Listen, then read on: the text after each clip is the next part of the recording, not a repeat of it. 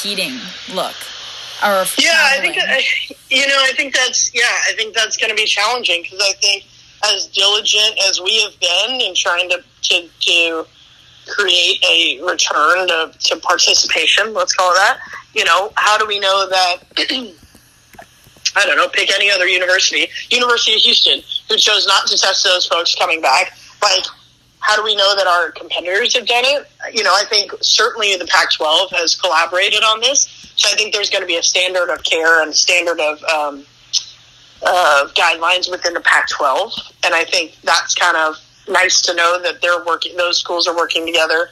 And then, I think honestly, I think we're still a ways away from knowing if and when it's going to be appropriate to compete. I just don't think we have enough information yet. So I think we're kind of, like in any other industry, I think you're looking at restaurants. Hey, we're going to try and open at 50%. And then if that works and we get the information that we can open more, we're going to do that. I think it's one of those things that you just kind of, some of it is you do the best you can with the information you have. And we're relying on the experts for that information. And if things start to change, then we'll make the changes. And I think it's hard to say, like, everything's shut down and we're just going to wait until there's a vaccine, because that's a bummer. Somebody's senior year, somebody who this is the only way they're getting their school paid for. There's so many variety of reasons other than just like everyone wants to watch a football game on a Saturday, I think there's other factors involved, and we want to put our student athletes in the best possible, healthiest, safest way to do what they love. However, that being said, our job is also to protect them in terms of their health and well-being. So if that's going to be compromised, it's also up to us to step in and say, hey, we're not doing this. We're not doing this anymore. Or we have to go back to step one. Or, hey, good news, we've received information from our infectious disease specialist saying we can add more people. Great, we'll add more people. I just think we have to be really diligent about the information we get and acting in the vein of the student athlete's health and well-being, not in the public's desire to see sports. Definitely. And if the terrible happens and a student does get COVID-19, how do we respond to that? Like, what if an athlete, it's voluntary, but what if an athlete does get it and they get really sick? Like, what, do we have something in place for that, or would we? Yeah, we do. And typically, based on research, that's global research, ours, we're lucky in that, I guess a 17 to 22-year-old healthy enough to be a varsity intercollegiate athlete is a very, very low-risk group. I think, so in terms of people getting COVID and potential risks of it being a severe illness are very low for that population. But that being said, you don't want anyone to get a cold. You don't want anyone to get a flu, but we would follow the protocols of the University Health Services. They would be, tested. They would be notified.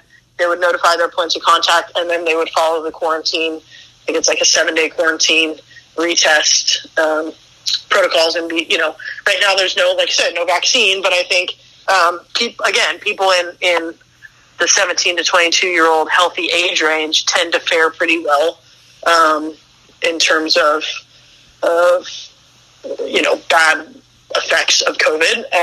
But again, we don't want them taking it home to their grandparents or the person in Safeway or things like that. So we definitely follow the UHS protocol in terms of notifying close contacts, and then quarantine and isolating that student athlete.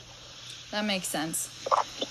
And then just ultimately, just with everything that's been going on right now, I know you said it's really hard to tell because it's in the future and you're at such an early testing stage right now, but do you think it's ultimately wise to try and have a fall program? I think it's only wise if we can get through. I think we have to check off steps 1 through 100 before we can even talk about competing.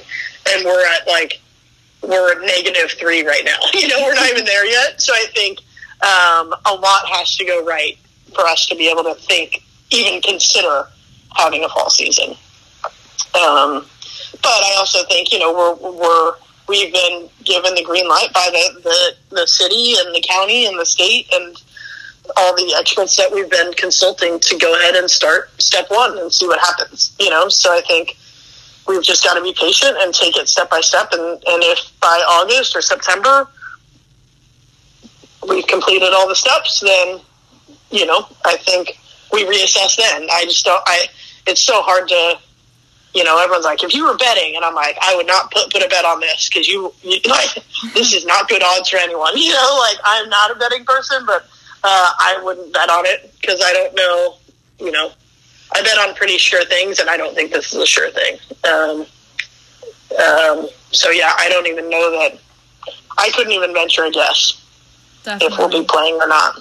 But I think we're going to, try to do what's right between now and then. And if we get to the point where we think we can, then we'll reassess and see if it's safe. And, just kind of honestly, day to day it changes, and we're trending in the right direction. For sure, we're trending in the right direction. But that being said, there's a lot that needs to happen before August for us to feel safe. Definitely. Returning.